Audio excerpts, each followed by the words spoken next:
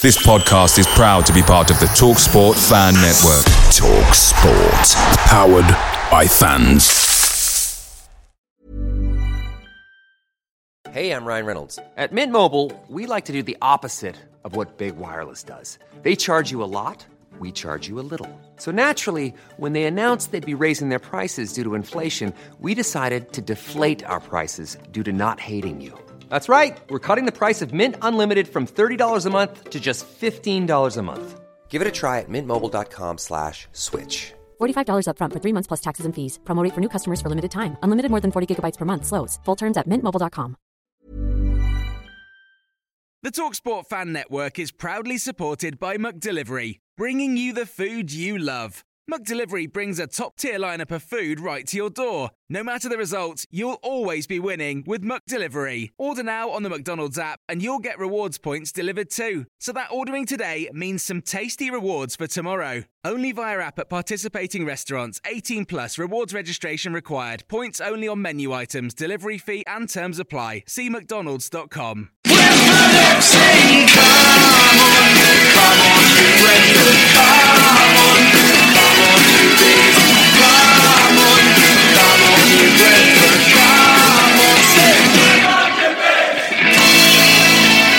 This is the besotted Pride of West London podcast. Way! I feel back at home. I mean, we've been sort of farting around, recording in all sorts of ridiculous places over the last couple of weeks, the last couple of months, but now we're back in our rightful home in the pub, and this is where we feel much better, don't we? Yes, and we're in West London too. We're in West London, we're in the pub. We are in the old Pack Horse home, isn't it? Is it the Old Pack Horse? Yeah, it's the Old Pack Horse. It's the Old Pack Horse in Chiswick High Road. It's just on the corner, just down from the Chiswick Park Station, and this is actually one of our favourite boozers. It's got sort of cinema seats in the corner, it's got a Thai restaurant around the corner, there's all sorts of characters with caps and hoodies and all sorts of stuff, music. There's a quiz even around the corner that they've asked us to join, and we refused because we told them we're Brentford, and they went, we've heard about you. So we're just sitting here in a podcast here, and we're actually just reeling in it. I've got a bit Pride, there's some unfiltered stuff going on, there's some purple stuff there going as well, isn't it? What's that? Oh, no, it's Pride Unfiltered. Okay, so there's a bit of the Battle of the Pride there. I've got my London Pride, I've got London Pride, I've got the unfiltered, and what are you drinking? This is London Pride. I did try the unfiltered. The bar lady said it was the same as a Pride, but with extra hops and cooler. And less filtering. Less filtering. Let's go. So there you go. So there's no filtering going on here, but I'm Billy Grant, and I'm in the boozer, and I'm delighted to be back here. I'm delighted I've already seen a couple of games this season, and I'm delighted that we've actually got a win under our belts. The season's up and running, and yeah, like I said to you, Saturday we lost it. It was brilliant, absolutely brilliant, you know. But I'm going to ask the characters as well what their vibes are. I mean, the season's up and running. Laney, how have you been feeling since the season's been up and running? I'm really glad it's back. You know, I went up to Sheffield very early, set off on Saturday, had a really good day out, went to a couple of really good boozers before the game, met up with the Blades. They really looked after us. They looked after us for longer than they thought they were. We ended up missing our train and having to kip over for the night. I think the highlight for me though was obviously seeing the extra time win at Wimbledon. Probably Shaibu's goal I thought was the pick of them. I thought Sawyers' goal was wicked as well. I think, you know, it probably took a game longer than we thought, but seeing the Bees back and winning, I think that sets us up properly for Saturday and the Nottingham Forest game. So yeah, the season feels back now, seeing the Bees winning. So excellent, and 2 back-to-back games as well. So like I said, we're sitting around here, we're in the boozer, and we have invited, because he's not been on for, I don't think he came on again last season. We did ask him, but he had no interest whatsoever. But all of a sudden, the Banana is back from the Griffin Park GPG. If you haven't checked out the GP, go and check it out. griffinpark.org. It's the Brentford Forum. They talk about all sorts of things on there. There's gossip and rumours, and they talk about television programmes and cheese and everything like that. So go and check them out on the GPG. And the Banana, who's the admin from the GPG, has joined us today. The Banana, how are you? I'm fine, Billy. You? I'm all good, mate. I'm delighted, actually, after last night when we beat the Wimbledon, the AFC Wimbledon. I'm absolutely delighted. I'm very, very happy for you. You wanted my highlight of the season, right? My highlight of the season, mate. My highlight of the season so far, has got to be the transfer window so far. It's been an absolute excellent piece of business, pieces of business, I think, over the last few weeks and months. And topped off today with the Andre Gray news, which is another few million into our coffers. And explain the Andre Gray news, because some people might not actually know what you're talking about. Yes, good point. So I believe today Andre Gray has moved to Watford for a whopping £8.5 million. So £18 million. 18 million minus the 9.75. I think it's 9.75 they've already given us. So that's, what's the maths? 8.25. We get 27.5% of that, which is, Billy, that is about £2.25 million, £2.25 million, or something like that. But apparently, and there's a big bonus there as well on the money that we need to give back to Luton. Is how much? 0. Error. Yes. We're all that money we keep ourselves. I think everybody's surprised. There's no sell on. It's not the way normally things work. I hope we've got a sell on with Greg. You never know, it might go again. But yes, tremendous business. All for very reasonable fees. I think we've got some exciting players. So very happy with the transfer window so far. Excellent. And Banana will be chatting about the transfer window as well, and all the rumours that might be happening in and around Brentford as players who might be coming and players might be going. The Savvy B, again, good to see you. And we were obviously in the pub, a few times in the closed season. We enjoyed a little bit of chin wagging, a little bit of gossiping, a little bit of rumour mongering. But that's all over now because the season's now started, so it's all here for real. And I just want to know, for you, Savvy B, how's the season been for you so far? It's been, one win, one loss, as you'd expect. But I want to thank Besotted for allowing me to come onto the podcast and talk bollocks about Brentford. That's always appreciated. My highlight so far is the rise of the Greeks. Not only has Hatzi Theodoridis now cemented his place at left back, but also Nico Yanaris is captain. So you can hear the cheering in the background as well. But that's Nico's family. Yeah, they live around here apparently, and they all go to the pub and play the quiz. But yes, it's the rise of the Greek, and may it continue. Indeed. And for myself, actually, been a great season. I love Sheffield, even though we did lose, and I was crying at the end, and there was all sorts of stuff going on, and people throwing glasses at the end of the evening. And I decided to stay over an extra night, as we said. We just thought, I'll tell you something. So you didn't decide to stay over. We missed the last train, Bill. Yeah, okay, right. Okay, there was a little bit of explaining to be done to my other half, she's absolutely fantastic, and it's just a little bit difficult when you're trying to get these brownie points on the sort of the 44th game of the season, but when you're actually trying to get them on the first game of the season, it's a little bit of a different scenario. So the phone call did go in and said, honestly, we did miss the train. And she said to us, where were you? We said, well, we were drinking in a bar. She goes, where was the bar? We went, well, the bar was in the station. And she went, and so how did you miss the train? We said, we haven't quite worked out how it was. The platform was actually right beside where we were actually drinking, and we still managed to miss the train. I blame the sour cherry and vanilla 8.8 stout myself. Indeed, but we have to pay respect to the Blades, who they didn't only, they beat us, but I think they probably felt sorry for us because they beat us and they said, look, Leonie and Billy, we'll put you up for tonight. So, we went up in the hills, we stayed up at the Blades' house. And they bought us a curry. But what they did make us do also, they made us watch the Football League show, the Channel 5 football show, and they kept putting the goals on rewind and playing them over and the goal over. Not only that, and also Vibe's miss. So both of them two almost put on loop. So, okay, we did get a beer and a curry, but we had to watch that for about 3 hours that night. Yeah, I think it was Nico's miss that was more galling to me than Vive's. I think. Well, let's put it down to first day nerves. Indeed. And for me, it's been a great start to the season. But for me, I'm absolutely delighted the fact that we've actually made our first visit to AFC Wimbledon and to go and see Brentford legends like Marcus Gale, who also was a Wimbledon legend, who is down there as well, and all the Wimbledon characters. and they were so happy that Brentford came down there. It was a really exciting day for them. I went down there. I was actually in the Wimbledon end. You know me. Sometimes I like to take the away the home end. So I was in the home end, and I had a very good day. Infiltrator and an informer. I'm an infiltrator and an informer, and I informed on lots of things. But I had a very, very good day at AFC Wimbledon, and to top it off, we won as well. I have to admit, at times I didn't think we deserved to win. We only won because we were, basically we were fitter than them. So towards the end of the game, we just outfitted them. But to be honest, sitting in the Wimbledon end, there was lots of oohs and ahs and people jumping up and down. And when I jumped up and down in my red scarf, I almost got ejected about 3 times from the stand, the main stand. But anyway, listen, we're going to talk about that. We're going to talk about these games at the weekend. We're going to talk about the fact that we went up to Sheffield and it didn't go quite according to plan. We went to AFC Wimbledon and the games did go according to plan. But let's listen to what the fans had to say after both those games. Then after that, we'll come back and we'll talk about it. Maybe we fell into their hands. 3 holding midfield players, maybe from the start was 1 too many.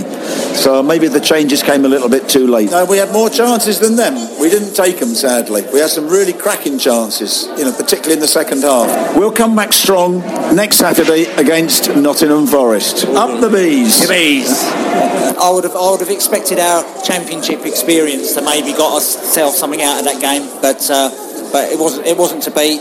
I was a bit disappointed. They were quiet in the first half, and we should have made more of that. But second half they got going, and we were struggling a little bit. Malpe come on, gave the defence a good rustle round. Really, he showed that he offered more than Vibe a bit today. He's mobile, isn't he? Yeah, he's very mobile. He's happy to have a shot outside the area, which we don't really see at Brentford much in the last couple of years.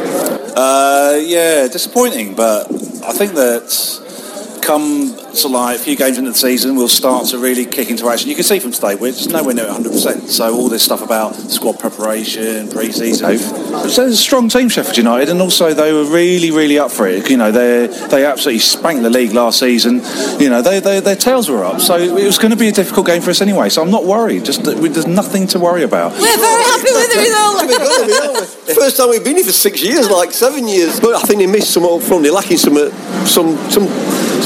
up front. Some power up front they're lacking. You could see good football round, but they're lacking that instinct up front, I think. That goal scorer, I think. I don't know. I think we held our own, and I think we just about deserved the win, yeah?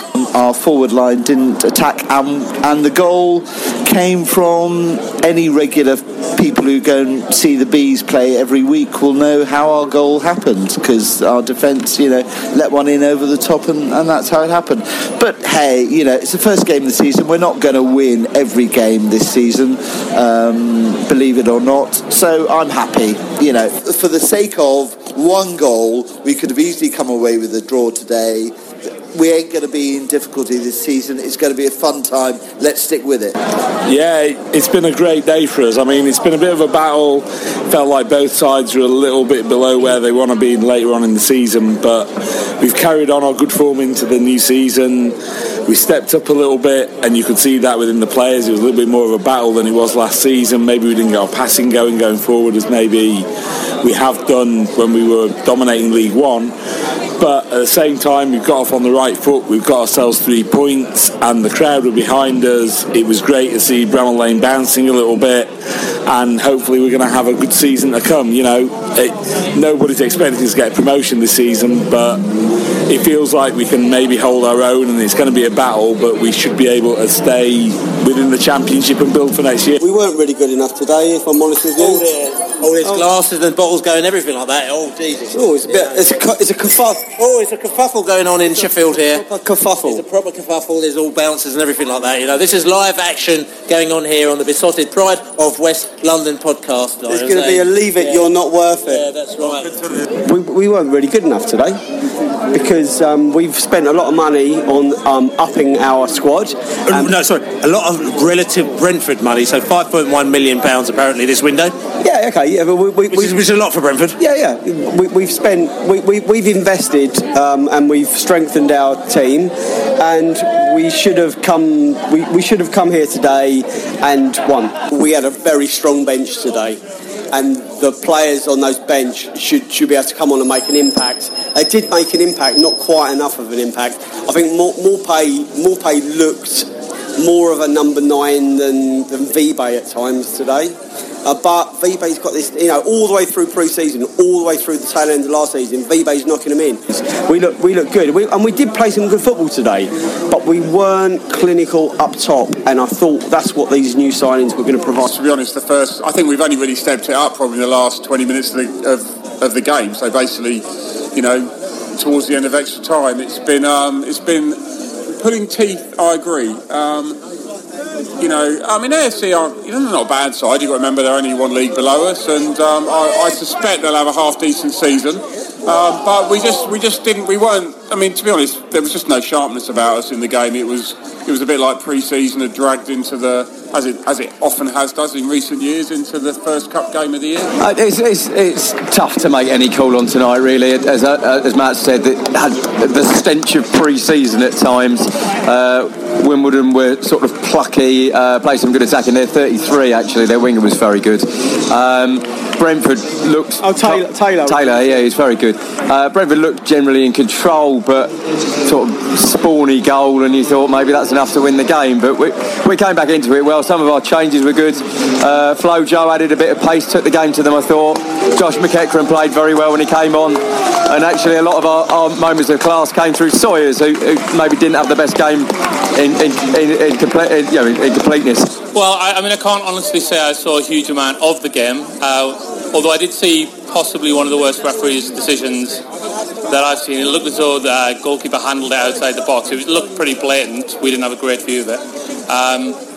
And the referee didn't seem to see it at all, and just made gave a goal kick.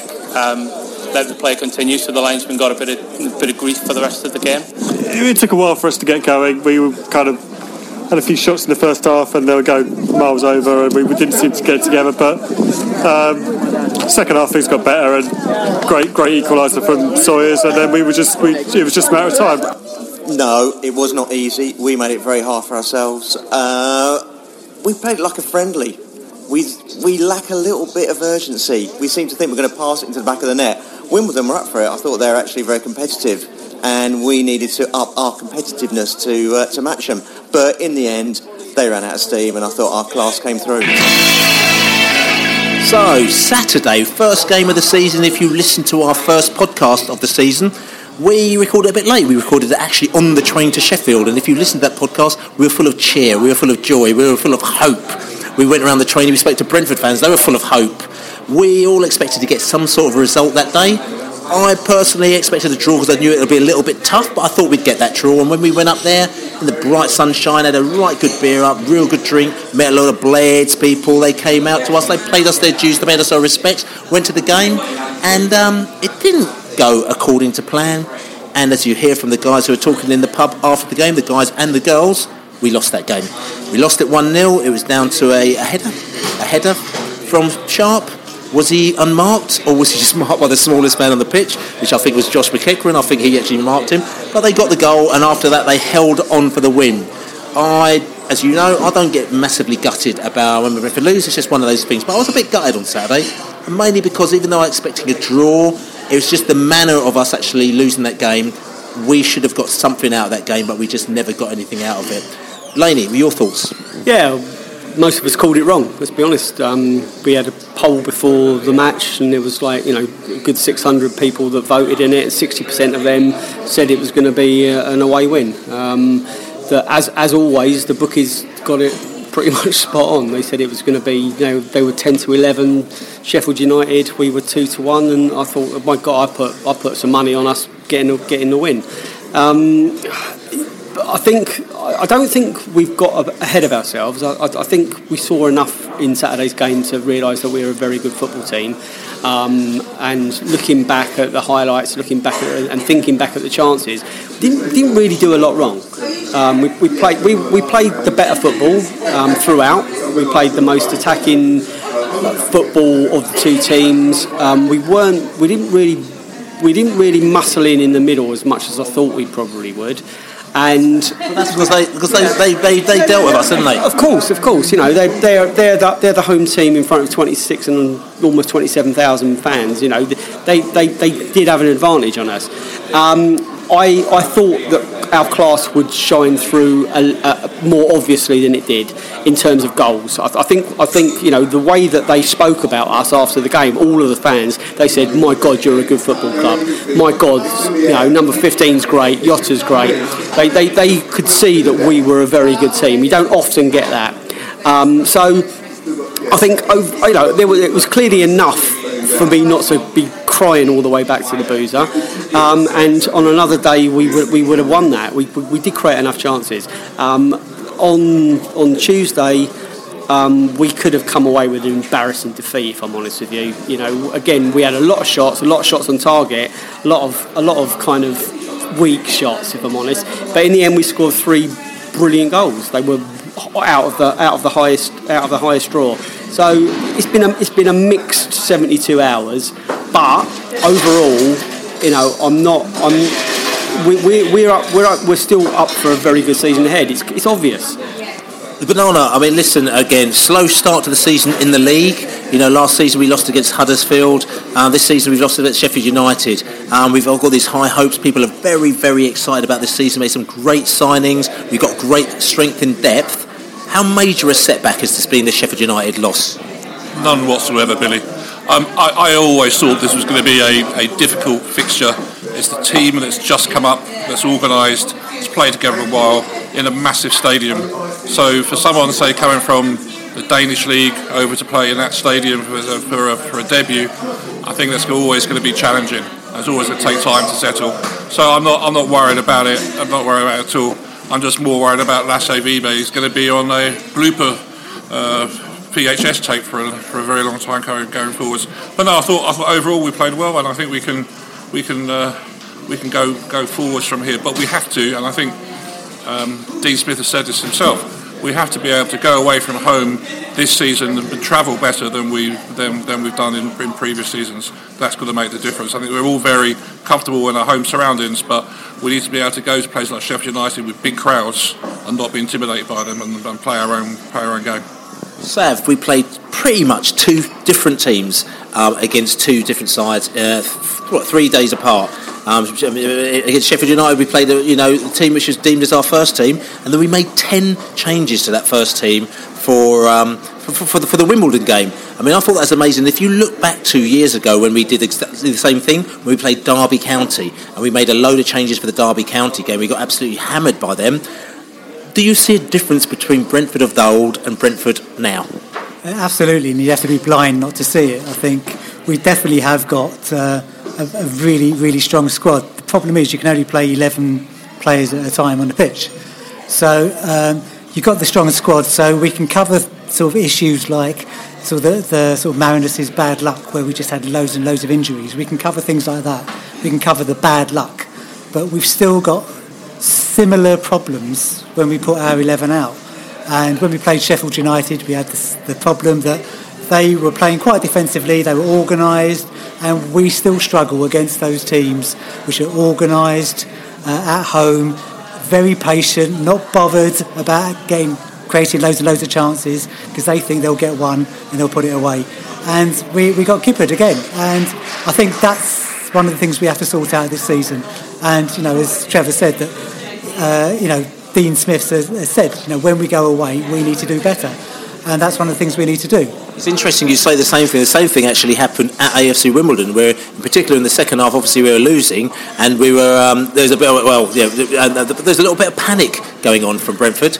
A little bit of panic going on, where all of a sudden is that we stopped doing the things that we normally do, and we'd have, like say for example, Harley Dean was playing sort of cross-field balls from one end to the other, trying to get the ball across to the other side, and not playing the normal Brentford way. So again, is it one of these learning curve things where the team has to just realise that we need to just kind of do what we do? I mean, it's interesting, the Sheffield United fans go, you guys are really brilliant, you play your game and eventually it will come, but, is it an experience thing within the side where maybe there's an experienced head that's needed in the side where say, no guys, tell you something, it's really great what we're doing, we need to just carry on what we're doing, what do you think it is? I think different tactics for different teams. I think once Josh McEachran came on against Wimbledon, everything changed.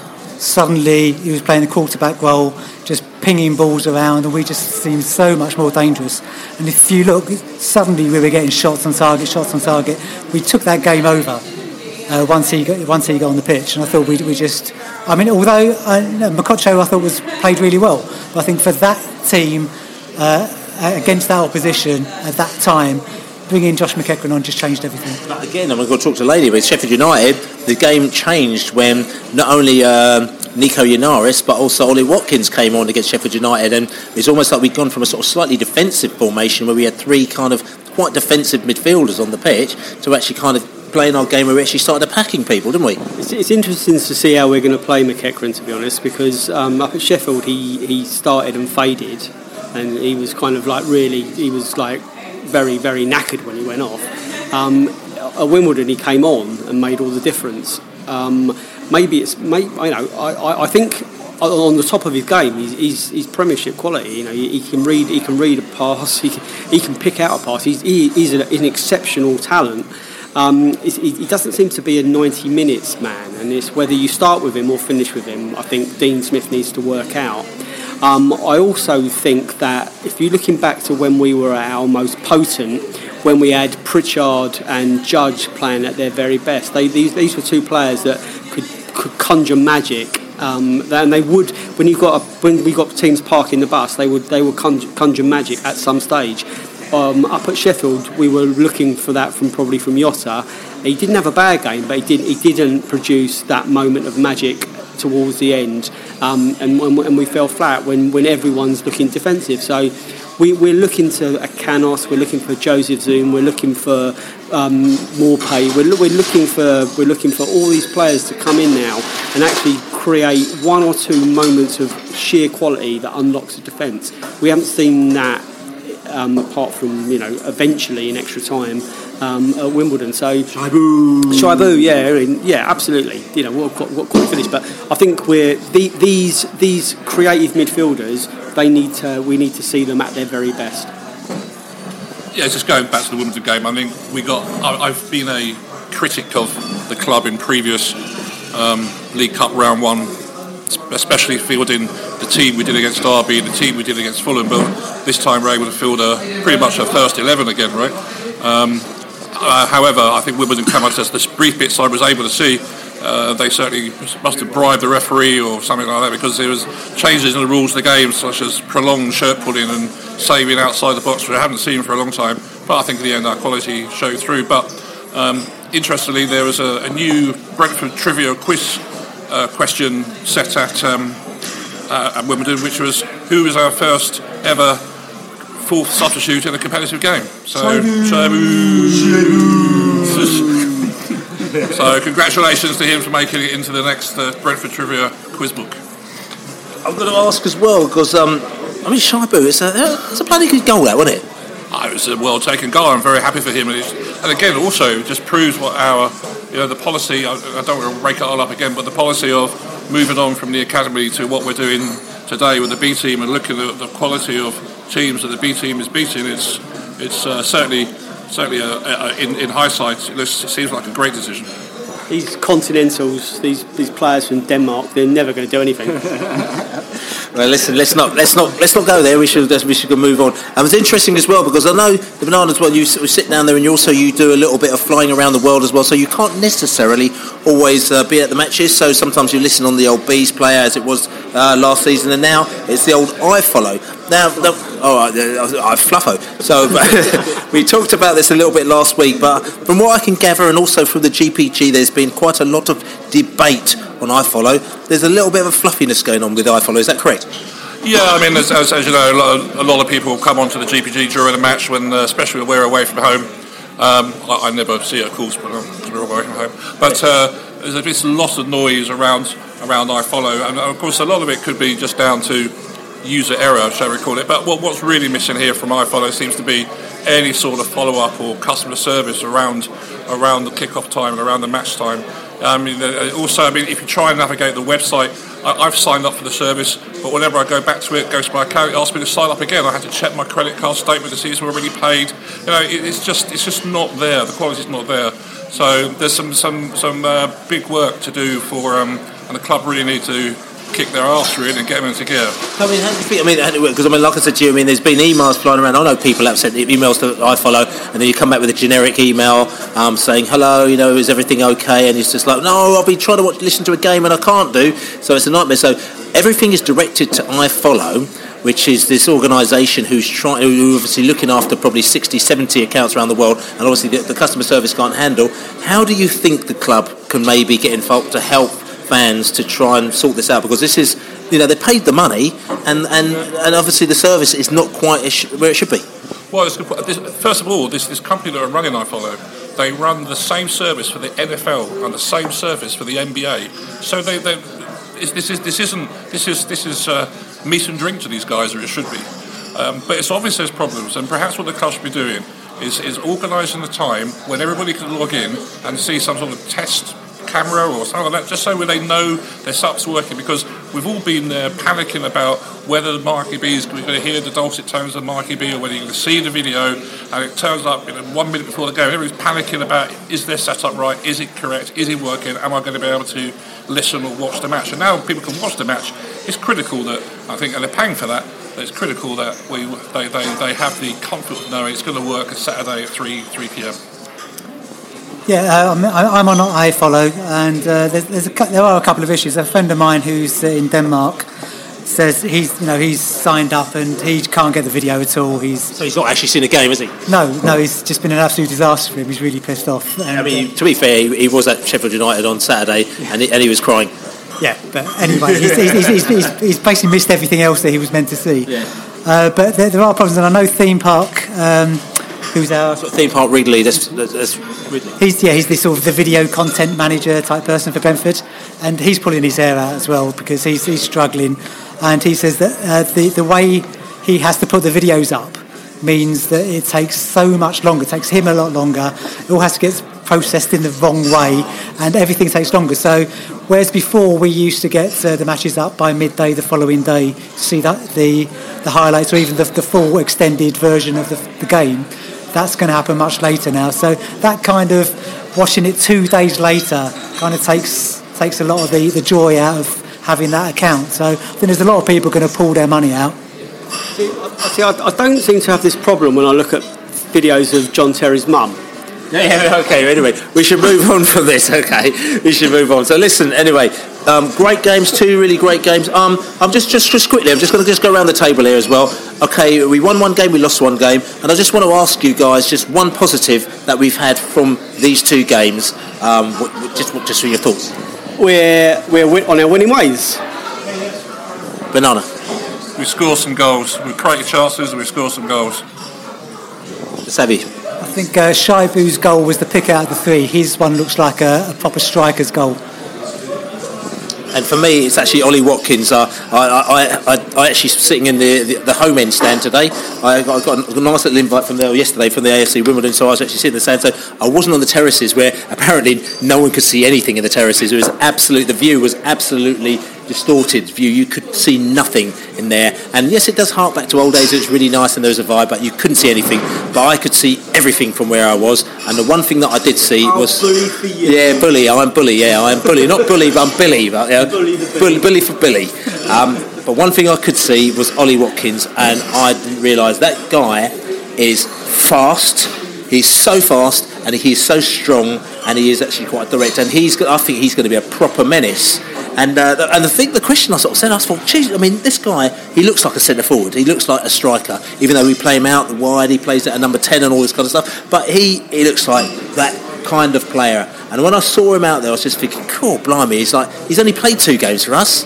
I'll tell you actually who he reminds me of. He reminds me of Marcus Gale. He's got the same. He's got a what? He's got massive. No, he runs backwards in the same way. And I was chatting away with Marcus's wife on the terraces. She was there yesterday, and we were kind of like saying like just how physique-wise, like in terms of they seem a similar height. They seem really, really confident on the ball. As you actually said, a proper menace, and I think that's what he'll become. He's gonna torment at the second tier. Well, we didn't see Marcus do that, much. for Brentford. But I think Ollie Watkins we're going to see for several seasons, hopefully, he's going to be some player for us. It will, and interesting as well. I mean, Brentford, we've decided to come back to do their man of the match, and by the time you hear this as well, please vote for the AFC Wimbledon man of the match. We just put up for 24 hours, so that just people could put their input there as well. We're still trying to get together with the grips of doing this again. We did it again a few seasons ago, but we had the man of the match for Sheffield United, and really interestingly, man of the match for Sheffield United, 55% of the people voted for Ryan Woods. But interestingly, 23% or 22% actually voted for Ollie Watkins, who's only on for 25 minutes. So I thought that was really telling. It's similar to the Grapevine. You have your champagne moments, don't you, for most of the games. So it's just like it can be a goal, it can be an unexpected treat. It can't be a goal. That's the whole point. It can't be a goal. Can't be a goal. So what are the rules? Tell us the rules. The champagne moment is for a moment that's makes you very happy during the match, but it's not a goal, because obviously everybody would say a goal. So maybe, for example, Jossa's flick over Bidwell, that sort of stuff. That's the idea. Indeed. So listen, overall, good for the Bees. They haven't got 3 points on the table yet. We have got a game on Saturday, which we're going to be talking about a little bit later, which is a big game. But at the end of the day, we've got a win under our belt, but also we've seen that we've got massive strength in depth. Massive. Now, we're going to be talking about transfers and rumours that are going around Griffin Park and around the Championship at this very moment in time. So, I mean, a podcast during August will never be a podcast if we actually didn't talk about transfers. Transfer rumours in. Oh, yeah, look, players are even... Right revved up. That's right. They've got people coming inside there trying to shut us up and everything. Like I was saying, these guys, all these rumours that they're talking about, all these rumours every day. But the rumours all the way through August until that window shuts on the 1st of September, people are going to be talking about who's going to be buying our players, who's going to be selling our players, what's going to be going on. Are we going to be bringing more players in? Because if we have players leaving, do we have to bring more players in? Bernardo said he was very happy with the transfer window so far, but I'm not being funny, we've still got 3 weeks to go, and you know how it really works, this ridiculous system that we've got a massive transfer window, but everything happens in the last 20 everything happens in the last 24 hours, so we've still got 3 and a bit weeks to go, I think it is, before it's all going to go completely and utterly mental. And what's the latest rumours? I mean, there was a big rumour when we turned up at AFC Wimbledon yesterday, and Harley Dean had been stripped of the captaincy. So, I mean, Sav's done a cheer because obviously he's given he's tipped the hat to the Greeks now, and the Greeks have taken over. But is this a poignant moment, in the Harley Dean non-signing contract scenario? I mean, I was looking back to the situation. I mean, we had last season when obviously David Button refused to sign a new contract because he wanted to get some more money out of us, and before he knew it, he turned up in Germany, and there was David Bentley behind the sticks, and he turned around to us and he went, Dan Bentley, sorry, David Bentley, he was between the sticks, and he was very confused, and he went, my negotiations probably got a little bit awry here, and before you knew it, he was out the window. Now, Harley Dean, we don't know what's going on here. There's all sorts of rumours going on. Sheffield fans have been telling us that this has been happening and that's been happening, and well, I know, but Bristol words. Bristol's been mentioned as well. Well, there's been a bit of Bristol activity going on as well. I mean, like I said to you, maybe you might have heard it first, or maybe not heard it first here on the Besotted Pride of West London podcast, because maybe the cider is better down in Bristol than it is in Sheffield. Yeah, Harley's a weird one. I will say this. This is his third contract negotiation since he's been at Brentford, and all 3 of them seem to have followed this very similar kind of pattern where there's a kind of like a standoff quite near the end, and the previous 2 he's ended up getting an improved contract. Who's to say that this one's not going to end up the same way? From what we understand, there's been no actual bids made for him yet. Despite there being rumours that Sheffield Wednesday are in for him, and Bristol, one of the Bristol clubs, you decide which one it might be, are in for him. But from what we understand, there's no actual bid being made. Until a bid comes in, you can't decide whether you're going to keep or sell someone. It's going to, in my opinion, all players have got a shelf life, and at some stage, almost all of them, apart from ones that actually kind of end up being on the coaching staff after 35 years, like Kev O'Connor, all of them kind of move on at some stage. Is this the time that Harley moves on? We can't dispute that Harley Dean has been instrumental and central to the club's rise. He's been a central part of the team. He's been captain for some of it. He should have been captain for longer if it wasn't for Jake Bidwell. He would have been a better captain than Bidwell at left back. But is this the end of Harley? Possibly. I mean, I'm happy for him to stay, and I'm kind of resigned to him to go too. And if he does go, then obviously we all wish him well. He's been a good player for Brentford, and when we look back at his career, he's helped us get to the next level. But Harley's got to do what's right for Harley, and I'm not sure if he wants to stay, just sign, because if you want to go, just go. But let's not make any more of a drama out of this than it needs to be. I think all Brentford fans will miss him, and we will raise our hats to him.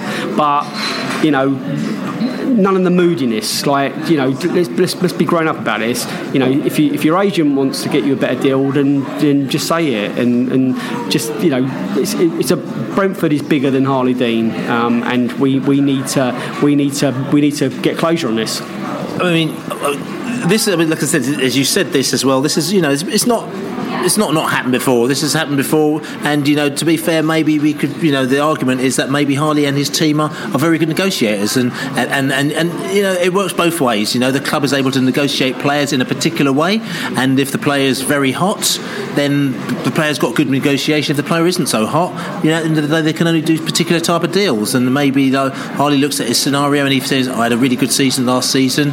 I'm the captain of the team." You've got other fans who are going, "Oh, we'll take Harley Bean in a heartbeat," so he can make a move. And the question I'll say to you is that if a team turned around and offered Harley Dean 20 grand a week, so I'm just using that as a figure, 20 grand or 25 grand a week, would Harley Dean move to that team? Because I think there are a number of teams in the Championship that could pay Harley Dean 25 grand a week, and we can't match that money. I'd say actually let's not make it that personal. It's not would Harley Dean take 20 grand a week?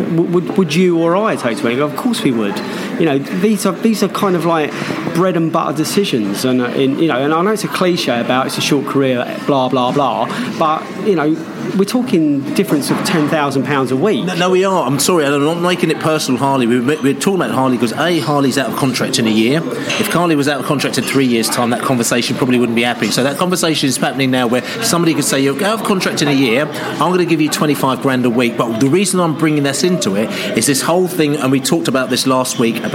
We talked about the Brentford fans, the bloggers, people who are getting excited about our season and saying, if we can keep our team together, maybe we might get a little sniff at the Premier League this season, maybe. So is it a case of keeping the team together and a case of Harley sticking with us because next season we might be playing at a higher level? Possibly. I've had 2 bites of this one already, so let's get someone else's opinion on this in a second. But I actually think there is still something fundamentally wrong with our defence. I can't put my finger on it, and it's clearly not him, but not him alone. But I think sometimes we need to reshuffle this pack, and it might be him going. It forces that, but let's be really confident in our recruitment. It's like every time someone's gone, we've replaced with 2 or 3 other quality, exciting players. Why won't that happen again this time? And it will be sad. It'll be the end of an era if and when he goes. And if he stays, great. Let's have another season of how you were last year, mate. But if you do go, it ain't the end of the world. Yeah, Dave, I kind of agree with you. Our defence isn't the best in the world, and I think that's probably what's holding a sale for Dean back. If you were hiring a defender, you sort of go, well, show me the best defenders, show me the best unit in the league, and there must be some good players in there. I don't think anybody says name the 3 best centre-backs in the Championship. I don't think anybody says Harley Dean, for instance. And it's not value for money. So I think if Harley thinks if another club values Harley higher than we do, then good luck to him. And I think, and the fact is, there's been, he's been on the market a while, Harley. I don't think it's any secret. And we've had no offers for him. So I think that's telling. But if it does go, we certainly will miss his leadership. We will miss his connection with the supporters. We will miss his determination. And I do think that there is something wrong with our defence, and maybe some different personnel in there may change that, may change our experience in that area. I think Harley is a quality Championship central defender. I think he's one of our best two central defenders. I mean, I think the central defenders we've got, I would play Harley and Barbe together. I think they're the best pairing, and I think we would miss him. But if we were to do what Phil Giles has always said, that you can't improve your team unless you sell players, because you sell players and you buy new ones. And if it takes selling Harley Dean, and it could be that we get good money for him, if it means that we sell him and get a better replacement, then that's what we have to do, because we are ambitious. We are not the kind of team that's saying Championship survival is enough. I think we've moved on from that. So what if we sell him and we don't get a replacement? I mean, we've got 3 centre-backs at the moment now, and have we got enough in the can? I think Egan is potentially a better player. I don't think he is quite yet, but I think if he gets the games and he gets into a settled side with a good left-sided player alongside him, I think he can be as good or better than Harley Dean. And let's also not forget that Harley's had like 4 years to get to where he's got now, and we started more than that. So he was a rookie when he came in, and now he's an experienced Championship level defender who can hopefully demand a fee of £4-5 million. If we get let's look at that. What would it take? Maybe that's a hypothetical question. What is he worth? I don't actually want that conversation.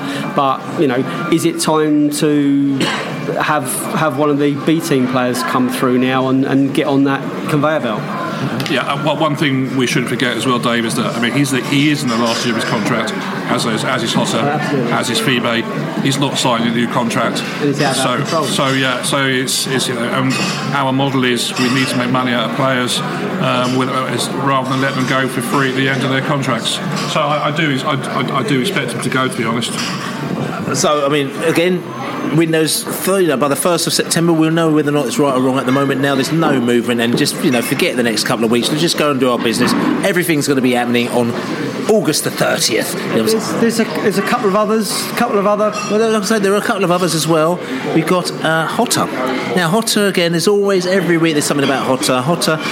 Interestingly, there's a bit of a conspiracy theory that's saying that Hotter sort of kind of came on and he played like he did at Sheffield United because then all the scouts that came down there would be not interested in buying him. The conspiracy theory, he played all right. Now the Sheffield fans thought he played all right, but he could have played a lot. He didn't play as well as he normally did, or he didn't have the game that he normally done. So the Brentford fans were very, very happy. But it seems that according to Reed West Ham, that West Ham are happy enough because they say that West Ham have actually not only tabled, but they've lodged a £3 million bid for Hotter. Doesn't it say 6-figure? Well, it says 6-figure, no, but the figure is actually 7-figure figure, but we've actually got into it. They said it's a £3 million bid. So they've lodged a £3 million bid for Hotter. We've actually had to put a phone call into Chinese Gary. Obviously, is our source there over in China who knows everything that's going on at Brentford at the moment now. And Chinese Gary went, that is an absolute load of bollocks. West Ham have not put any bid in for Brentford at all, and they are still waiting. Brentford are sitting down there waiting at the fax machine for the paperwork to come in for this bid. And it's been meant to be coming in for about 3 or 4 weeks now, and it hasn't done. Well, Brazilian Barry, he's on the fax machine. He's faxing Nigel in Milan as we speak, and I think there may be some movement. He says there might be some movement, but at the moment there is no movement until there is movement. And let's wait till the 30th of August, shall we? I think there might be some movement, but I'm not sure it's the movement about Jota going to West Ham. I think it's the movement coming out of his derriere. Okay, all right. So yeah, that's right. Banana does a lot of travelling, so he sometimes doesn't speak in English. He speaks in all sorts of different languages now. We're getting out the Google to translate just to find out exactly what he was talking about then. But other players that we're talking about as well. There's a little bit of a rumour going on about Manny Onoresi, our B team player, centre back, came from West Ham, had a pretty decent season for the B team, and went to Cheltenham, I think it was last season, had a decent season there again. There is the source going around that he might be going somewhere else. Is that right? Yeah, he's heard some really good things about Rotherham. There's always a warm welcome up there for all kinds of players of various backgrounds. So I think he's looking to go. There's an opportunity for him in Rotherham, I hear. Allegedly, and again, if anyone checks back on the Besotted videos, besotted.co.uk, or go to YouTube Besotted and just have a look at a couple of our Rotherham videos, and let's just say that we got the warm me in particular, I got a bit of a warm welcome, myself and also Puns, who is one of our Asian posse as well. We got a very warm welcome when we got to Rotherham. I think they wanted it to be a little bit warmer as well. It was a little bit heated outside the pub where we were at, where we looked outside, and there was all sorts of there's lots of Union Jacks and skinheads and people bawling at us and trying to kill us, basically. It wasn't the best welcome we had in the world for Rotherham. So good luck to you, Manny, if you're going up to Rotherham. I say that if you're going up there, I'd rather you stay in Sheffield, because Sheffield's really good, and if you do stay in Sheffield, make sure that you get an earlier train so that you don't miss your train to Rotherham for the match. Anyway, what else is going on around here as well? Andre Gray. Now apparently Andre Gray, he's the gift that keeps on giving, isn't he? I mean, like we've forgotten about him, but every 6 months or so, we go, there's some more Andre Gray money. It's like 3 cherries have already come up, and there's like a 4th cherry arrives, and there's like a 5th cherry, and so we're gonna get another little like the old 10 pences are gonna come out. So I reckon out of my head, I reckon there's a chance of us getting. But explain the situation. So what's happened about Andre Gray? So Andre Gray, we sold to Burnley. Do you not realise we sold him to Burnley? No. So we sold Andre Gray to Burnley. He scored quite a lot of goals for Burnley in the Premier Division. Okay. He's the final year of his contract, so that works both ways as well. And he's gone to Watford, who are a huge European club, for 18 odd million quid. So we get 27% of the profit, which just plucking a number out of my head, I think it works out to £2,337,500 and 37 pence. So, and we don't give any of that to Luton? Absolutely nothing to Luton, no. So basically, Andre Gray. I've heard this through the grapevine. Literally through the grapevine. Quite literally, mate. So Andre Gray is the gift that keeps on giving. I'm just going to want just quickly around the table. I'm going to the banana. Can Andre Gray do anything else more for us? Do you think? Sorry, Billy. Can Andre do anything else more for us?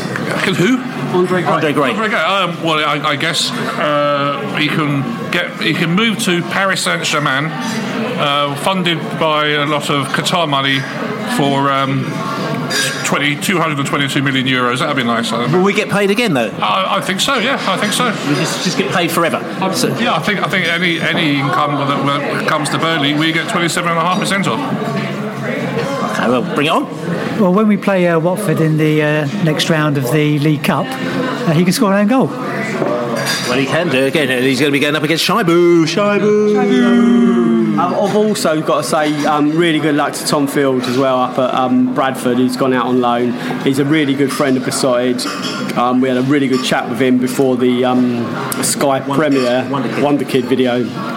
He was talking. He was a very, very rounded, knowledgeable young footballer. He talked about his youth team football and getting involved in Brentford. He's a Brentford fan, so his family. So he goes up to Bradford on a mission. He goes up there wanting to come back to Brentford. I know that for a fact. I just get up there, make the most of it, really, really excel and get your ass back and be a Brentford player for years to come, mate.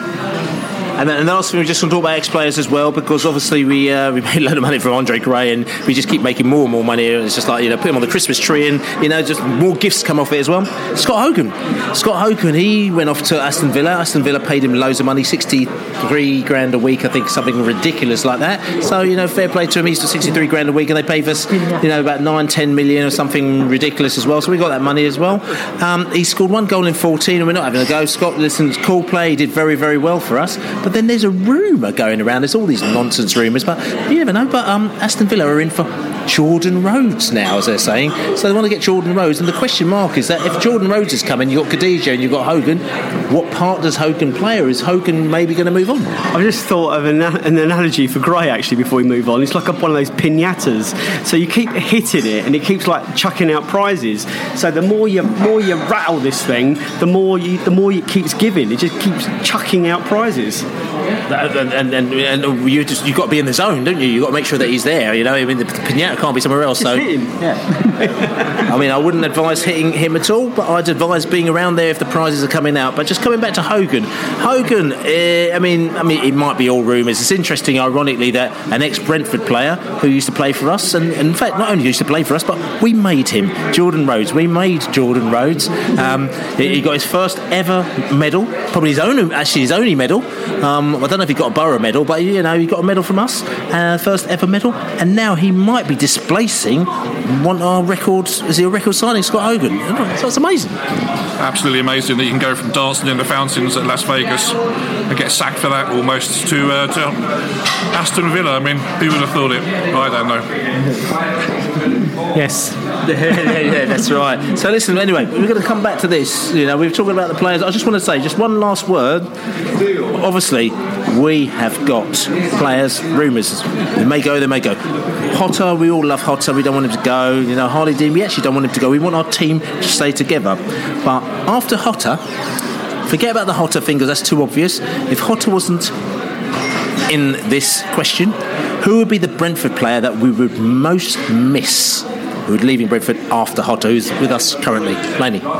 Actually, I needed to think about this a lot less than I thought I would, and I'd say Nico Yunaris. Actually, I think he's an absolutely unsung hero for a lot of this, and him being given the captain's armband last night, I think is fairly significant. I think there was talk about, still there was rumours about him going. I think he would be attractive to a lot of clubs at this level. Probably none higher than this, but he's got Premiership pedigree. He's played for Arsenal, so yeah, maybe Nico Yunaris, Josh McEachran on his day, perhaps. So yeah, we're just spoiled at the moment. I need to see the season pan out, and I just want to see a lot more of these players. I think you asked me in 6 months' time. I think Nico Yunaris may have been replaced. The banana. On performances so far, clearly Mr. Woods. And as to your point, Dave, it's very difficult to tell at this stage of the season, but I suspect it's either Woods or Dan Bentley. But you're going for the Woodsy? I'm going to go for Dan Bentley. Or Woods. Yeah, and splinters in your arse are hurting you, obviously. The Savvy Bee. I think before last night I would have said Rico Henry, because I didn't think we had anyone behind him who could really, really push it. So I thought Fields, we kind of knew he was going out on loan, but Ilias just looks superb. So I'm not so worried now. So I think probably I had someone in mind, but I've forgotten who it was now. I'm really going proper Greek tonight, aren't I? Yeah. On the team list. Yes, who would I miss? Who would I miss? Joseph Soon, or you missed? No. Oh yeah. No. Okay. He's certainly not up for grabs, but it's Canos. I think Canos gives so much to us. and his exuberance and his love for the club, and Billy's got his head in his hands. I've only got my head in my hands because what you do is that obviously being last with the microphone, you pass it around to everybody and everyone says a player that you were going to say. So, and especially with the Banana stealing 2 players as well. So you've got the Woods of Bentley, you've got the Canos, you've got all sorts of characters. You've got the Inaris, which are all players. You did say McEachran as well, which are all players which I would have said were absolutely crucial to the Brentford. So now I'm coming back and I'm thinking, right, we're going to go. Yeah. You should have started this. This is Billy. I'm Billy. Hello, I'm Billy. You should have said, right, apart from, and then you name your player at this stage, who would you miss? Yeah, you're right, and thanks for take ownership of the question. I could take ownership, but I was, you're my friends, and I wanted to give you first dibs and shouts. So anyway, I'm going to come back to this now, and seeing as I'm sort of well down the pile, for me, I'm thinking that the player has got to be Lasse Vibe. Because of the goals that he scored for Brentford, and his enthusiasm and his professionalism. And yes, I know that potentially at his age he might be looking at elsewhere, but it is very difficult to pull in a goal scorer at where we're at now. So it's Lasse Vibe. But listen, if we keep this team together, it doesn't really matter. But look, we are now going to be looking forward to the weekend. We have got a massive game at the weekend. We've got a massive game at the weekend. We're going to a game of the weekend is at Griffin Park. We're going to talk about the Forest game at Griffin Park. Before we can talk about the Forest game at Griffin Park, we're just going to have a little quick word though about Lionel Road. Griffin Park, we all love Griffin Park. We will be moving to a new stadium very soon, and there's been lots of questions being flying around about the new stadium. Things went a hold a little bit. We had problems with a tenant there who wanted to charge us lots of money. We had planning problems. We had lots of issues, but that seems to be all coming to a head now, and things seem to be moving forward. There's lots of gossip, lots of rumours flying around at the moment now. And Lainey, do you just want to tell the characters out there what's going on and what's imminent with regards to Lionel Road and our move to our new stadium? Okay, let's clarify what we know and the timescale of it. Okay, so from what we understand, next Tuesday, which is the day of the Bristol City game at Griffin Park, there will be a press release, and in the matchday programme, there's going to be an announcement by the club about the new stadium. From what we understand, there will be some changes to what we perceive to be the capacity.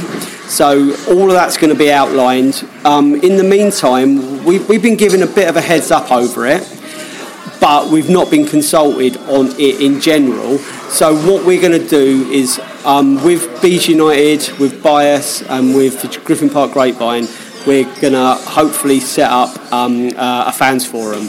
So once the announcement has been made officially by the club, once we have to give the club the opportunity to make the announcement in their timescale. It's manners, it's right. There's a lot at stake here, so we will let them announce it as they want to announce it, and after that, the significant fans groups will facilitate an open fans forum, where we will raise as many. I mean, the fans can raise as many questions as they want to. I mean, this is such an emotive issue. This is such a personal issue to so many people. The leaving Griffin Park, the moving to Lionel Road, or whatever eventually it's called. It's like it is at the core of our support. It isn't for us to represent, or it's not for us to demand what fans want unless the fans have been consulted and given an opportunity to raise their questions, and so that's what the significant fans groups will try and facilitate. So Trevor's here tonight from the Grapevine, which is the biggest Brentford fans forum. We've got Bees United and Bias, which are the two fans representative bodies that the club are in dialogue with. You've got Besotted, which is the most read Brentford fanzine. So and Fun Forum and blog. Yeah, and all of that. So we'll get everyone is welcome, and no one opinion is worth more than anyone else's opinion on this. And so let's wait and see what happens on Tuesday, and then after Tuesday, let's all kind of take stock of what's been said, and then we'll get a fans forum together. We'll get a fans forum together. It might take a couple of weeks for us to pull this together, but also what it'll do is it'll get people their ideas, to pull their ideas together, to pull their thoughts. We'll be publicising it via Besotti. We'll be saying it at the podcast. We might chat about it for a few weeks on the podcast, but we think it's important that the fans have their say, because this is a different era. Things have moved on the stadium quite a lot and probably quite quickly, and for us we just think that it's very important that the fans have their input, and I think that this forum that we can get together will give them that opportunity. I think so, and I think we all we need to all take stock of what's in it and kind of think about it for 24, 48, 72 hours, and then work a week or two. Absolutely, there's no immediate rush on calling this, but we need to kind of work out the implications on it and just make sure everything moves forward as we want. Banana. Yeah, and of course, Dave, and we're very pleased that the Griffin Park Grapevine to join with you and organise the fans forum. Of course, we've already got a fans forum at the Grapevine, but it's been good to have a real life one from time to time. But I think what we need to do, to everybody's point, is take the news, see what it is, absorb it, take the emotion out of it, and then have a sensible conversation in due course. So look forward to that. And I think the reason we're saying it like this is because it's been announced to different groups at different times. So some of this news is known by some groups already. The nuts and bolts of it were explained to us today. Banana's going to see it tomorrow. So so we've only got like a few days heads up on this. We're not being consulted as such on it. We've just been shown what you're going to be shown 3 or 4 days ahead. So there's no conspiracy here. It's literally once it's all in the public domain, which was going to happen on Tuesday, then we'll enable as everyone can come together and just make sure it's what we all want, really. Saturday, Nottingham Forest come to town.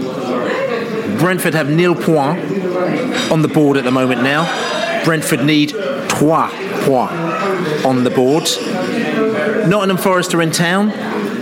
There's no bones about it. We need that skull. We need to do Nottingham Forest on Saturday to get 3 points, because we need to get the vibe back. I've been saying this for weeks as well. However we do over the next few weeks is going to affect our season. If we are within, say, the top 6, Hotter may think, why the hell am I going to go to West Ham, who can't even probably put a bid in and probably put me on the bench for the next 6 months, when I could be in this team who may actually have a chance of getting promotion or getting to the playoffs. So we need to get good results. So Nottingham Forest on Saturday, we need to get a result against them.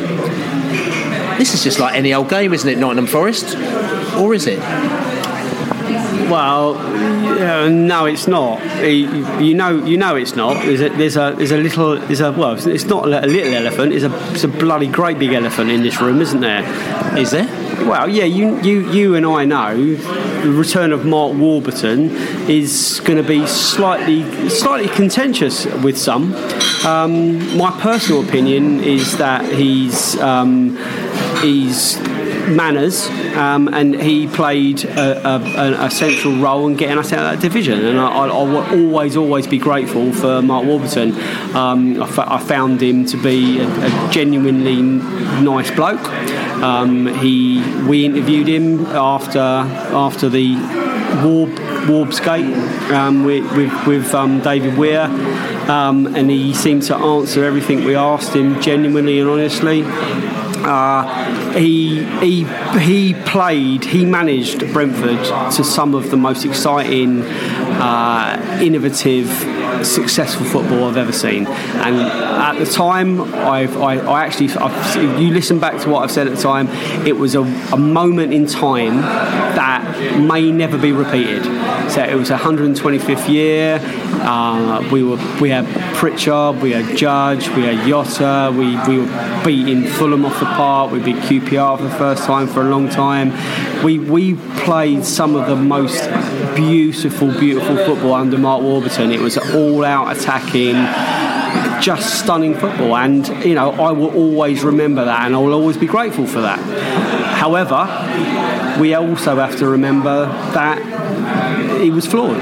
You know, he was offered an opportunity to go and bolster a team, and he didn't do that. And you know, we failed in the playoffs, and we will always be, you know, we'll always be grateful of that season, but we will always be kind of like, what if? You know, it's no secret that the funds were there to go out and to improve that team, and for rightly or wrongly, he decided not to do that, and that was his decision. And there was a lot of flack. Brentford Football Club, we were criticised, we were slagged off. Our owner was made to be almost a laughing stock for how the Mark Warburton situation panned out. You know, Adrian Durham, he basically made us almost some sort of leper club for doing something that was just so ridiculous. You know, so yeah, it's contentious. There's a lot of great memories, and it was all kind of soured at the end. So, you know, me personally, I will clap him onto the pitch, and I will sing Warburton probably just before the game, and then after that, that's it. As far as I'm concerned, that's it. I mean, Mark Warburton, there's no doubt that he came into an era where the club was changing, and it took us to another level. But there's also a lot of people argument saying that we have moved on, and it's, you know, to be fair, Warburton's he's been gone for the club for sort of quite a while. You know, he's been gone through, in effect, 2 management periods. He's been at Rangers now. He's at Nottingham Forest. You know, so it's quite a period of time. We've had Dijkhuizen. We've had quite a few managers in between the time that he's come. So it's a bit of a weird scenario that this is actually his first time back to Griffin Park. For me, this is actually a moment that I've not actually been looking for, to be honest with you, because I was hoping that, you know, he'd go off in Scotland. He might have gone off to Europe. He'll have a scenario that he'd never actually meet Brentford, so you can go, yeah, Mark Warburton, go and do your thing. But all of a sudden now he's pitted against us, where, to be quite honest with you, we need to get 3 points, and we need to finish higher than them and a lot of other teams in the league. And it's quite a strange situation in the Banana. It's a must-win game, Billy, in my mind. I'm not quite as generous as Dave. To me, Warpsgate was it's almost like, you know, you have a couple as a best friend, and you find out they're getting divorced, and you're thinking they're getting on like a house on fire. So the whole period the whole time around the discovery of Warpsgate was very, very odd. But I think what went afterwards with the articles in the Times and but again, when you say the other again, you have to explain to a lot of people, and I keep just doing this because I think it's very important for people to understand, because people that may have been there or follow every single news article that don't know, but there's a lot of people that maybe tune into this podcast who don't really understand the background, maybe don't know what you're talking about, so you need to maybe explain just a little bit more. Those that know, no. So just on serious, Billy. So I think what happened was, and my understanding of the whole story, piecing together, is that there was a post on the GPG by the Nightfly, who I understand knows a little bit of Spanish, and he picked up a tweet saying that some Spanish manager had been interviewed by the by Matthew's representatives, and then my understanding is that that post on the GPG was read by Mark Warburton. Mark Warburton has then gone to Matthew and others and said, "Is this true?" And I think Matthew has said basically yes. And I think from that, and then there was and I don't remember the facts from day to day, Billy, as you know. I think there is contemporaneous posts on the GPG that outline more or less what happened. But after that event, there was an article that appeared in the Times. I think it's widely acknowledged that the source of that article was Mark Warburton. If you look at who wrote that article, he also wrote a puff piece on Warburton a few months before about how great he was, and he's done others since. What I will say, and I'm going to sit down there, and obviously this podcast going out, Mark Warburton isn't here to defend himself as well, and also this is supposition as well, and you're making sort of assumptions that this may have happened, but this has never been corroborated. it's been corroborated, Billy, but perhaps not by Mark. But it's. I think these, and you're absolutely right to say, okay, it's an opinion or whatever else. But I'm not here to have a go at Mark. I'm just here to say this is my understanding what happened at the time. And I think to Dave's point, he is a flawed character, and I think when that event happened, it was the training ground and the dressing room become exclusive zones just for the players and the management. So directors and other people were excluded from those areas or whatever else. It became a very toxic area. But all that aside, I think what we're saying is, it's not all about Mark Warburton, nor should it be all about Mark Warburton this Saturday. We've come a long way since then. We've come a long time. We've performed at the same levels. We've done exactly the same thing without Mark Warburton here. And I just think that, yes, I think he's entitled to a ripple of applause. As for chanting his name at all, I'm just not up for that. And I think that we should treat him with the respect that he deserves and the respect that he gave other people in the club during that time. So probably not articulating this in the best way I can, Billy, but for me it's all about getting behind our club as it stands today, with the people who run our club as it stands today, and we move on with our lives, and he's just another opposition manager. Savvy B. I think Mark Warburton's the best, the most successful manager we've had within living memory. He took us up from League One and got us into the playoffs. No one's done that. He played fantastic football. I think he's probably showed a little bit. I don't think he could have done that without our fabulous owner. And I think he showed a little bit of disrespect to Matthew Benham with the way he reacted. I think picking up on Trevor's point about closing off the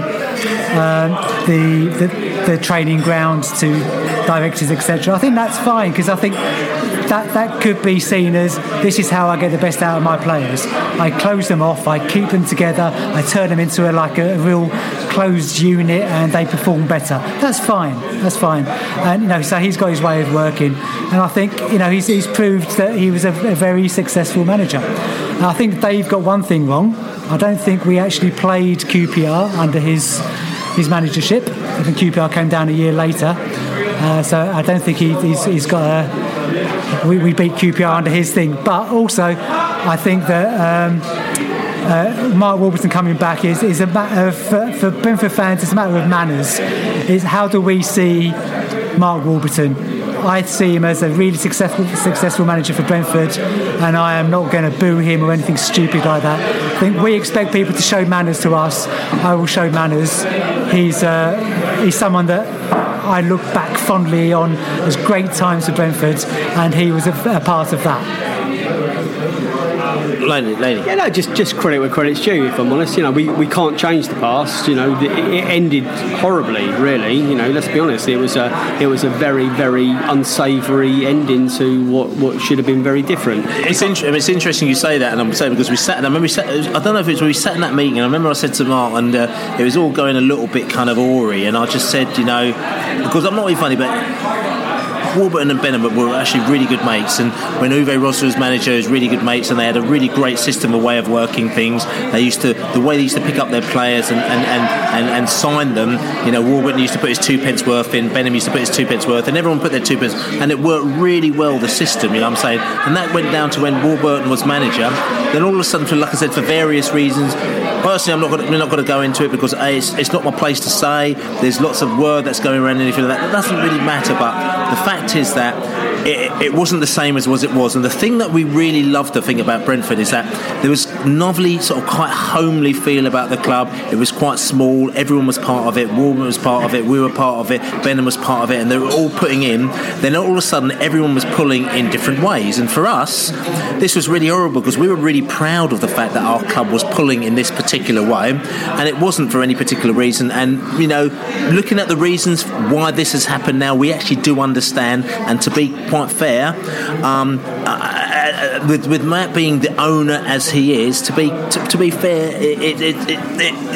the reasons were, he's put his foot down. The reasons were right, but that's what the story. And I remember going to Warburton at one time. He said to us, we said, is there any? And we thought we always okay. I know you're all falling out a little bit. Isn't there any way that you can just all go in together and have a little chat and sort it all out and we'll be all fine? And I actually thought he would say, no, actually maybe, and he just said, no, it's not going to happen. It's just and that moment, it was just like that moment that we had, which lasted only for about a year, which was so wonderful. We just thought it was less than that. Yeah, like I said it a bit earlier. It was a moment. It was the perfect moment in time, and for me, that was after we came out of Ellen Road and we'd beaten Leeds United, and that train journey home was just bouncing, and it was absolutely ridiculous, and it was almost 24 hours later, and it was the build up to that, where we were going to grounds all over the country and winning and playing the most amazing football. And I keep going back to Pritchard and Judge, because that season, and Yotta, he was emerging at that time, it was the perfect storm, and everything that we tried was working out, and it was beautiful to watch. And I just thought, this can't last forever, and it staggers me that the wheels came off pretty much. And it did, and it took a bit of a while to actually kind of get up the head around it. We moved it, we got a new manager didn't work out, then things were... The fact is that we're Brentford fans, and the fact is that we support Brentford. Brentford are our team. We love Brentford. We see them through thick and thin. The Dijkhuizen era wasn't great. The era after that, was all right. And then D. Smith came in. He had a bit of a rocky period. But you support your team. But at the end of the day, what was the thing that you do sort of believe in is the fact is that you've got someone who's thrown money into the club. He's shed loads of money into the club, and he's a Brentford fan, and he bunked off school to go to Brentford, and he's into them and everything like that. And to be quite honest with you, that is the rock, and that is the sort of constant that we have, other than us as being fans, that a lot of teams don't have. Again, it's just the fact that you can't change the past. It's nothing that we didn't make these decisions. These decisions were made. We as fans can't change that. We can help form the future, and that's what we got to keep focusing on, is the fact that there's no one person that's bigger than this football club apart from the one that's put 100 million in. But even though, all due respect, even Matt Benham is not bigger than the football club, though. No, ultimately he's you would hope he isn't, but we're talking about Warburton, and we can't. I think we need to just move on Saturday. It's a line in the sand moment. It's a clap. Maybe it's a Warbs, and it's a let's get 3 points for Brentford. Let's get behind Dean Smith, who is the current manager. Let's get behind these 15 players that go on the pitch on Saturday for Brentford, and let's kind of just leave 3 seasons ago and remember it as a great season. But let's look forward to the next 3. To me, again, on Saturday, I just think the fact is that we need 3 points. We want 3 points. We've got to get behind our team. This is a bit of a funny situation. We've got Dean Smith, who's our manager. We've got our owner. We've got our fans. We've got our future. We've got stuff that's going on. We've been building this for... we've got the best team that we've had since he was manager 3 seasons ago. We need to just be getting behind them. We need to be... I'm just saying, but just in general, from day one, we just need to be getting behind them. We need to be singing behind them. We can't be playing last week's match again. All we can be playing is next week's match. That's the only option we've got.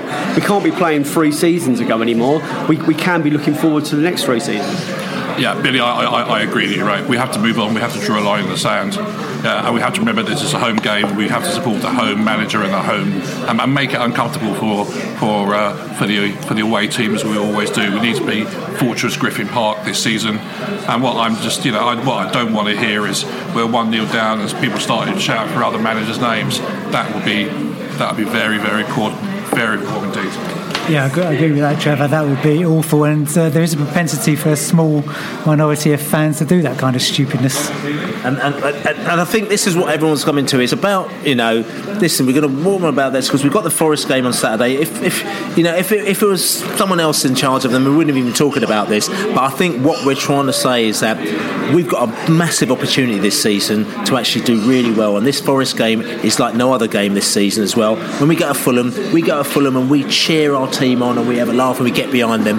On Saturday, we're playing Forest and we need 3 points on Saturday. It's imperative. We have to get this season up and running. We have to get 3 points on the board. That's it. So listen, Forest, just coming back to it, they've got a new owner. He's put a little bit more cash in them. They've just signed a Sombalonga for about £3 billion. So we've got a little bit of cash behind there as well. Now, are they going to be a problem for the Brentford? Do you know anything about them at all? I know their owner is Greek. But he's the wrong kind of Greek. He's a terrible crook who's been suspended by the Greek FA for owning Olympiacos and whatever he's been getting up to there. So he's not the right kind of Greek. Okay, so with that background, how do you think that they're going to get on? Have they built enough, or is it just we just have to play it by ear? Well, from the little I know is that they're trying to change the way they play football. They're trying to play the Wolves way, the keep ball stuff that we did, and I think they're very early on in their learning of that. So I've got a feeling that they're going to be a bit sort of Bambi on ice, and our more classy, sort of more experienced version of that kind of football is going to win out. So perhaps a little bit like David Weir when he came down with Sheffield United, where they're trying to play good football but they weren't quite up to our standards of it. Yeah. Exactly right. The banana. Let's talk about Nottingham Forest and their footballing style and coming down, and how will Brentford fare, because we need the 3 points on Saturday. Yeah, I think a lot would depend on the Forest tactics. So I don't know. And I'm serious. Are they going to leave 3 people up, of course? Are they going to do that? Are they going to play the same Wolves way as they did at Brentford? I'm not sure what Rangers did or whatever else. But I'm looking forward to the match, and I'm looking forward to supporting my team. And for myself, I've got some Millwall weights, and they went to the match on last Saturday, and they were absolutely gutted that they lost, because they said that they were pretty much all over them. Forest scored a great goal, but other than that, they spent a lot of time trying to get the ball out from the back and trying to do things, and they didn't quite get it right. And Millwall had a very, very good game, and they don't know how they lost that. So for us, listen, it's just one of them things. But we can have a million chances, and we can pass the ball around as many times as possible. But it's all about, as we know, putting the ball in the back of the net. That's what we need to do on Saturday. Score prediction. I have to say, there's a lot of home debuts on Saturday. There's a lot of players that want to shine. I think we will take the game to Nottingham Forest. They're going to be scared come to Griffin Park. But our record against Forest is particularly good. I can't see it changing. I'm not going to say easy win. I know it's going to be an edgy game. I'll go 2 or 3-1 Brentford. 2 or 3-1? Okay, 3-1. 3-1 from the Laney. And also, we've been scouted as well, because from what I heard, Mark Warburton was at Sheffield United on Saturday, so he was actually watching us in the flesh on Saturday, so he obviously knows what we're about. Banana, what do you reckon, score prediction? Yeah, it's going to be really scared of. Obviously, he watched Lasse Vibe's prowess with his head in front of the goal, so he's going to be really concerned about that. Wolves on Saturday. Since Laney's taken 3-1, I'm going to have to go 4-1. Oh, there's a lot of confidence going on here. The Savvy B. I was going to go 3-1, but no. I'll go the other way. I'll go for 3-0. There's a lot of confidence and a lot of for myself, I'm going to tag it back a little bit, and I want to go 2-0 to the Mighty Bees. I think that we might actually keep a clean sheet for once, and we'll do all right. And I think Ollie Watkins is going to come off the bench, and he's going to cause all sorts of problems, because that guy is a bit of a monster. Anyway, thanks for joining us. This is the Besotted Pride of West London podcast. I'm delighted to be in the pub again, delighted to be drinking London Pride, delighted to have a look at people drinking all sorts of other stuff as well, even a glass of wine by the Banana here, who's a sophisticated character. We got a game on Saturday. We've got Nottingham Forest coming down. We need to beat Nottingham Forest. It doesn't matter who they are, but we need 3 points, so we need everybody to get behind the team from day one and give us a big old cheer. But anyway, listen, we might have lost on Saturday, we won on Tuesday. We're doing all right. We are the Brentford, we are the best, and as we say in the pub, come on, you bees! Brentford FC, come on, you Brentford, come on, you bees, come on, you Brentford, come on, say,